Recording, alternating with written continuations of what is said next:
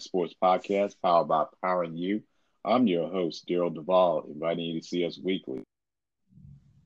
Our podcast on Spotify, Apple, and Android. Just a little information on Powering You. Powering You was founded in 2015 to inspire and to enlighten people who are on a personal journey. With that in mind, we've decided to create a platform to share the stories of great athletes and the things that motivate them. When it comes to motivation, athletes have to be trained to push themselves to another level. Leaders are trained to find what motivates a team, and personal motivation drive individuals. In today's podcast, we want to talk about sports and COVID-19. We've never experienced anything like what we're experiencing today. It is crazy. We're learning how to live and work a different way. Then you have sports. Right now there is none. Companies are going out of business. You look at the XFL. That was and I kind of throw this in there that was a opportunity for players in a developmental situation to get to the next level, which a lot of them was able to basically sign on as a free agent with a lot of the NFL teams. It was, and so obviously that is gone. In today's podcast, I'm going to get a perspective from a person who works on the analytical side of the branding marketing, Lauren Allison from MVPindex. And Lauren, I just did a small intro on you. Can you go a little bit more into your background? Sure, Daryl. So, I have been at MVP since we were founded over 7 years ago, and our main purpose is to value sponsorships in sports and entertainment. So our main bread and butter is social and digital streaming, but we also do some broadcasts, we do some experiential. So we're looking for those solutions to help measure those sponsorships. And we have a lot of clients across sports and entertainment, from brands and teams and leagues, to agencies and media. And my role is I'm the senior director of insights. So my team, we take all of the data from all of these different sponsorship types and try and create actionable insights from that data for our clients. So helping them discover where they should be spending their money or where they should be activating to drive value back to their sponsors. And whether it's where they should position their logos to what type of content they should be creating, just helping them surface those insights from the data. So now I was listening to a lot of, since we've been at home and had an opportunity to listen to several podcasts on marketing and sponsorships. It seems like a lot of people are telling brands to kind of convert to, your dollars need to go to social media. Mm-hmm. If you can kind of enlighten on how, if that's something that you all are kind of educating some of the clients on, using some, as opposed to now you don't have advertising, TV well, you still got radio, but now you need to really kind of focus on the social media side. Is that some of the things that you are kind of going into with some of your clients? Absolutely. We're right now, our clients, they're wanting help navigating this new territory. And so we're helping them to uncover those best practices and figure out what they should be doing, because a lot of them obviously are out of season completely. And so how do they tap into some of the things that work during the off season or create new ideas for how to engage their fans when sports are still on hold? Some places obviously are booming. So you have Twitch seeing, 10% plus viewership across the board, is what they were telling us. And that, chat's going crazy. And they had the Twitch Stream Aid live stream with athletes and musicians and, esports.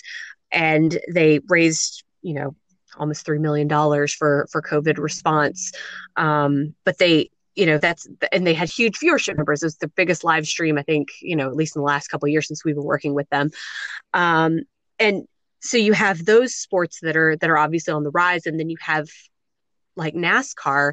They're able to merge their live sports into their iRacing property, because that they were just kind of really ramping up their esports properties, and then they're able to just basically slide their drivers right into that property. And so they're seeing, from Daytona when they debuted, not knowing that that was going to be the main form of racing. They debuted their iRacing season to, when they had that first replacements race, they saw their viewership more than double. And that was just on Twitch. That's not even counting, where they're airing on Fox and FS1.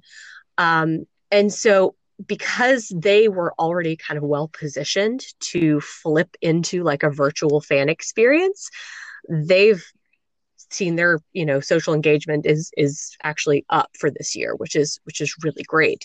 But there's been other sports that have struggled a little bit more because they're still figuring out exactly how to connect really well with their fans. And so we've been trying to pull out, okay, here's some good examples of teams and of leagues and brands that seem to be doing it right, that fans seem to be responding well, because you don't want to be tone deaf, obviously, during this time, but you still want to help fans experience that sense of normalcy and that escape that is such a part of their normal life every day, and we need it more than ever right now. So it's MVPindex, and you kind of went into it. You've been at MVPindex since it started. Mm-hmm. And I think I kind of got a little bit of history of,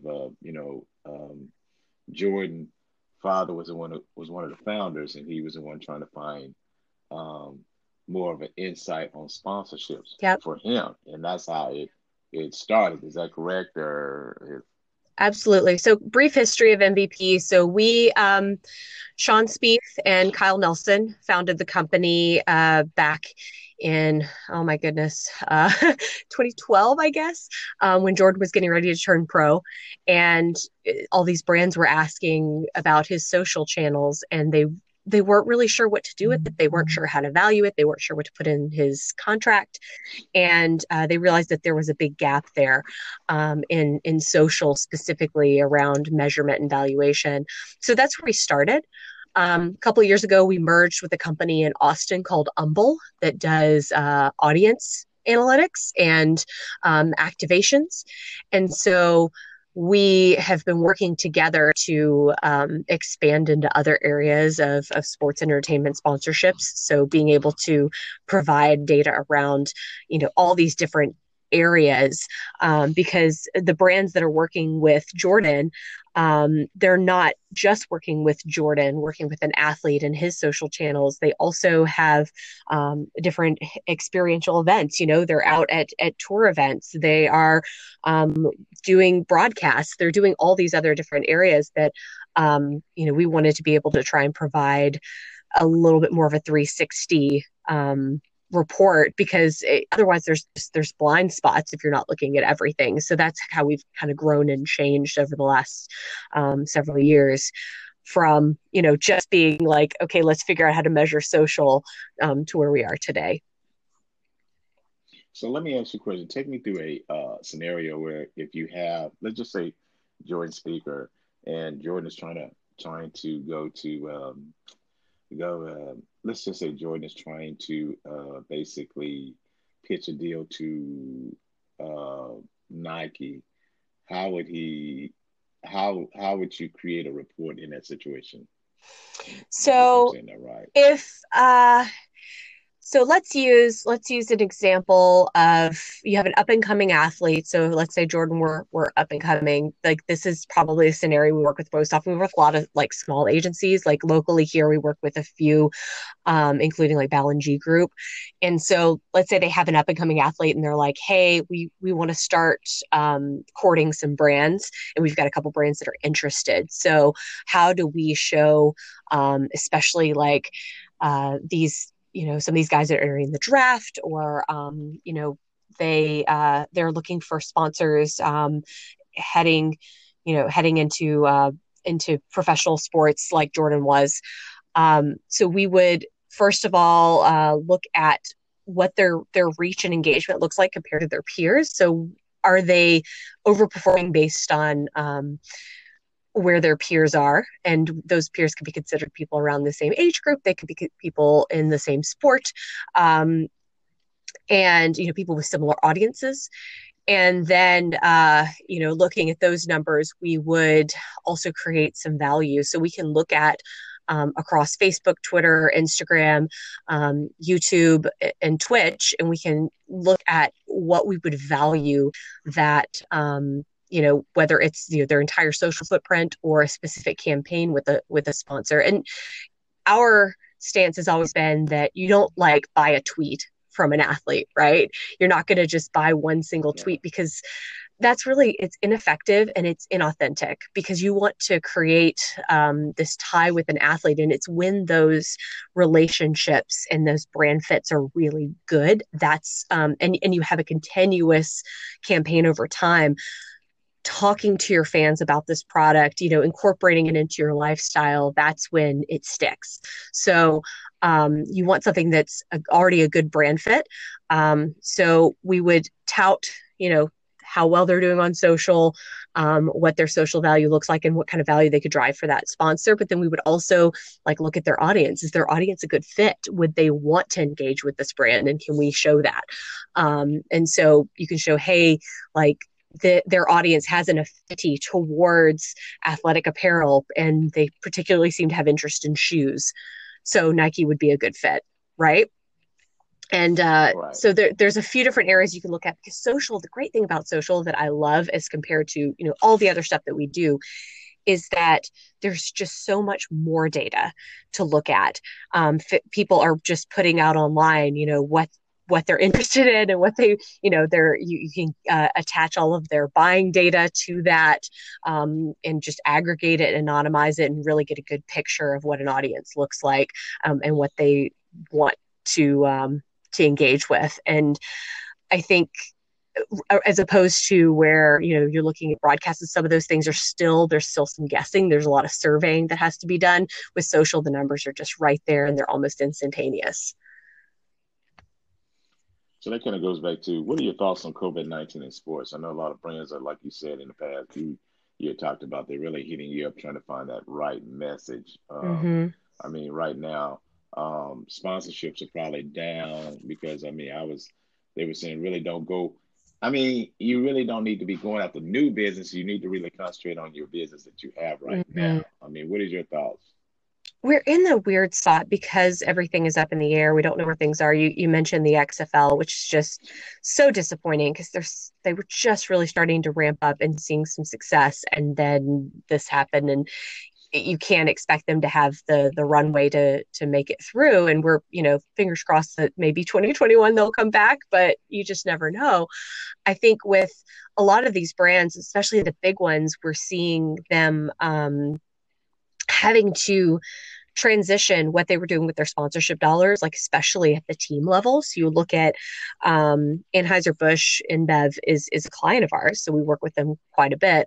But they're taking a lot of their sponsorship dollars they were spending with teams and continuing those sponsorships, but allowing them to really make an impact at the local level where it's needed most.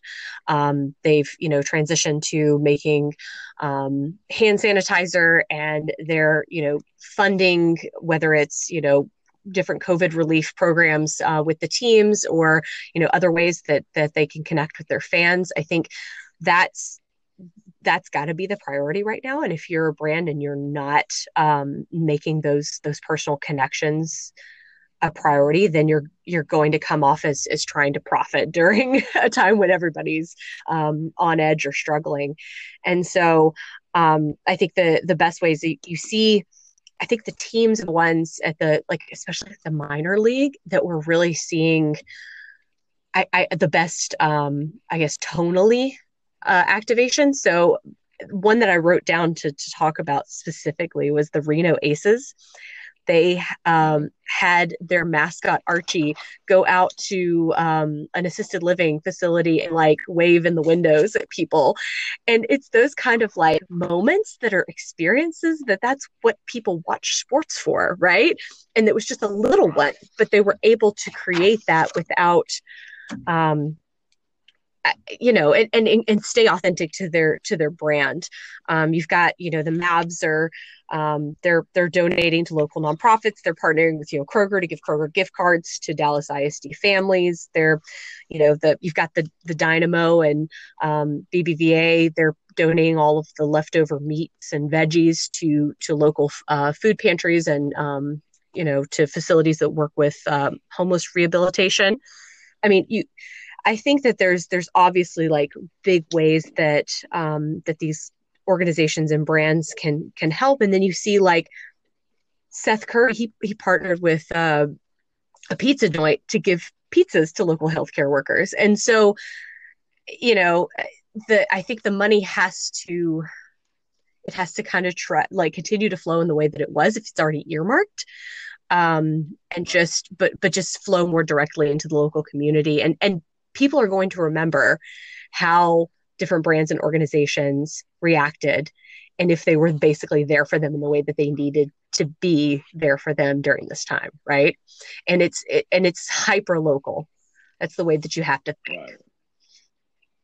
I mean, you look at like I said, I mean, Ford is I don't know. I think it's Ford that's given um, you know, I mean 0%, which is understand. I mean 0% interest, and then payments Mm-hmm. are a year from now. I don't know if that interest backs up after a year, because somebody got to make some money. It's not free money unless the government giving Ford some money and everything. But that kind of goes back to, you talk about the brands Reno Mavericks. Is there any other brands you feel that are really doing an outstanding of giving back? Because one of the campaigns I thought about when this is all over is giving back to the community. It's all about giving back, finding a way to help the other person. Yeah, I think I'm going to kind of go back to it because I just think it's really cool to see all these breweries and liquor brands like, Tito's Vodka and Diageo and all these brands that are like stepping up to make hand sanitizer and are like using something that is just a part of what they do and making sure that they're taking that extra step.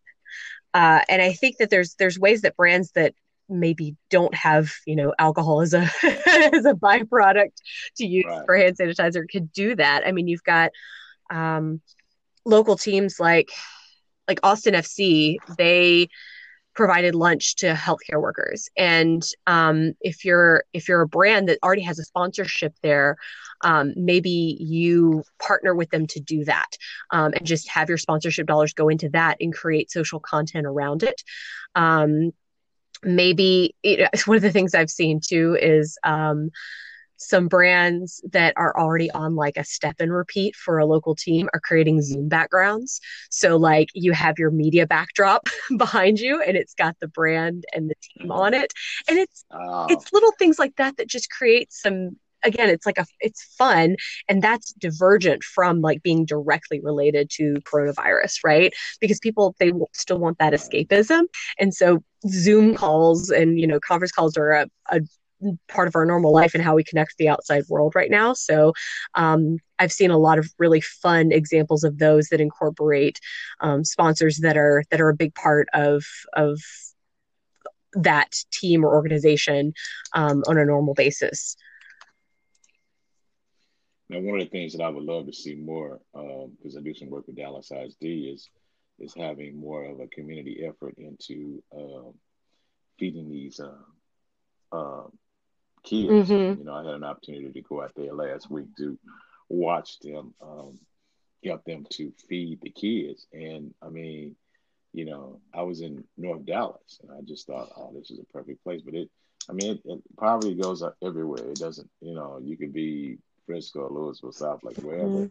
And it was kind of sad. But I mean, I wish there was more of a community effort from the brands, because I mean, if they can kind of do more with the Dallas ISD and all these other Fort Worth, these bigger school districts giving back, the corporations, I mean, that would really, I mean, that's my thought. I mean, it's basically bringing um, food out there for them, and so and kind of helping the school districts out too, because I mean, again, it's I talk about this too, is because I mean, with this situation, you got people who are graduating, and I mean, this is totally off with the brand part, but it's just more geared toward what COVID-19 has really affected our total the way we work, the way we do things. I mean, school kids getting ready to graduate. I mean, Frisco ISD was talking about having a drive-in graduation. I mean, and I Yeah. mean so I thought that was, I mean, but these graduates who went to school for 12 years, and all of a sudden now, I mean, that's the most important thing of graduating from high school. Not to say college is another one, but graduate from high school, that's your first step, Yep. and that really is going to affect a lot of. It's gonna something that we will never forget. This 2020 is never gonna. It's gonna be a year that we will it will go down in history that we will never forget. So the last thing I wanted to say, ask you about is, we kind of talked about a lot of different things from social media to how it really affected COVID-19 and the uh, and sports. Where do you see? And I want to kind of go back to MVP index real quick Hmm. because I from what you when I first knew about MVP index and kind of did a little bit some reporting on you all or help you all. My so y'all were more of an analytical. Are y'all becoming more of um, a full service marketing company per se? Yeah, so we're our road for the last couple of years has been kind of transitioning to where we can again fill roles and just become more of a data and analytics company that is able to provide those reports and that consulting and the products that maybe an agency needs in order to track all these different components. Where obviously like social and digital is that's where we live most of the time. And streaming has been a great addition to that, especially with our partnerships with Twitch. But we're moving into broadcast. We're moving into experiential. We've got a couple solutions there, and during this time right now, we're actually using a lot of this time to innovate. I mean, we're really fortunate that we're coming off of a really great Q1, and we've continued to sign business this month, which is great, unexpected, and I think we were kind of prepared for to have some more time, but that we're using this time. We've got a new platform coming that's going to weave together all of these different data sources and data types, for a little more ease of use. And so that's what our engineering team is doing is they're using that time to innovate. And as far as the insights team, we're using this time to just support all of our clients where they are. Some of them are just still not sure what to do, and some of them have these really great plans where they're just completely pivoting, and that's what we're here to support, right? So as far as where we go from here, I think the future for sports entertainment obviously is really unknown, because as we start reopening the economy, once it becomes time to start doing that, those big gatherings are going to be one of the last things that come back. So how do we bridge the gap between now and then? And I think these organizations that are creating more virtual experiences and are figuring out the right way to do that. I mean, NBA, they're trying to figure it out. They've got their NBA 2K league that's been around for a couple of years, and then they've got the players, but they in doing the tournaments, they haven't done a really good job of weaving together the existing esports properties and the athletes. And I think that that's something that as they work on it more, that's going to become a new way for fans to just interact with the NBA and with those franchises that they love, right? That fill the hole in their heart.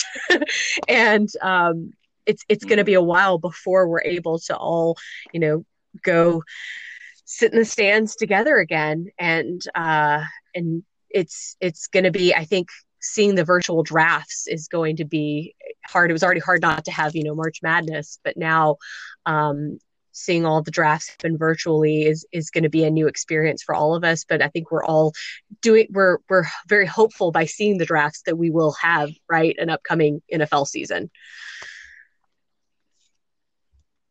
So do you think, so you don't, going back to what you just said real quick, you think that it's going to really change the way we communicate and get together for in the future for games and stuff? I think so. And I kind of, I mean, obviously somebody who loves the virtual aspect of a lot of these sports, and somebody with young kids, it's hard for me to get out to a game. um I kind of hope a lot of this stuff sticks, that even as we go back out and are able to resume somewhat normal lives whenever that is, that a lot of these learnings, a lot of the ways that these organizations have learned to connect with fans at home are able to stick around, and that we're seeing esports was already on just an upward trajectory, and you have these streaming networks that are coming out. You've got a couple different ones that are launching now.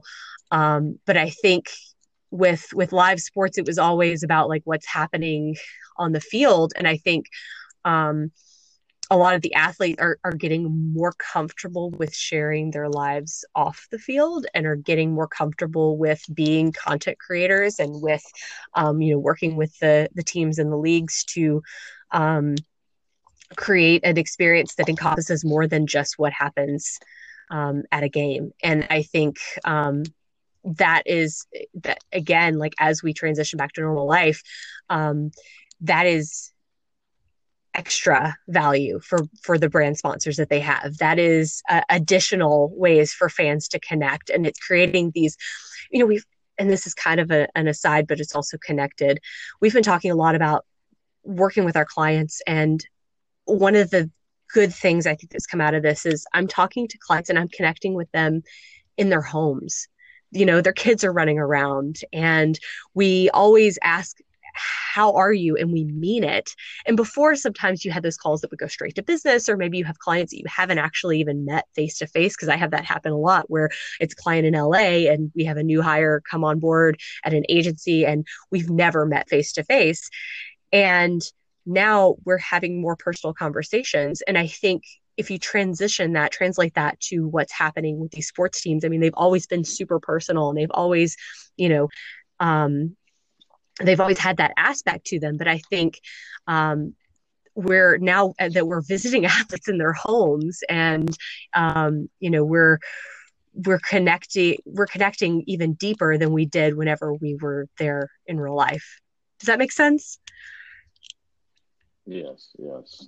I mean, it's becoming more of a, I mean, now since we have, I won't say we have a lot of time, because I mean, but it makes it easier to kind of connect with people, because when you're at work, you're always busy running around, and now it's like it's a different situation. I don't know if I'm saying it right or not. Is that right? Or Yeah, but like right? every time you talk to somebody, you spend that 10 minutes of small talk that maybe you wouldn't have before because you were too busy rushing around. And also you genuinely want to connect with Right. other humans, and you care how they're doing, and you want them to be happy and healthy, and everybody to be thriving again. And so I think, yeah, those connections, like even as we're not able to gather, they feel so much more personal. I got two more questions, then I'm done. One of the questions, the last question, one question I have is in regards to where do you see sports? The NCAA has basically allowed, and we're going to start allowing college students to sell for their likeness, Mm-hmm. sponsorships for likeness, and high school is going to get to that point. Has MVPindex about having a component for, and that component can still be the same as for college for professionals, because you basically working on their brand.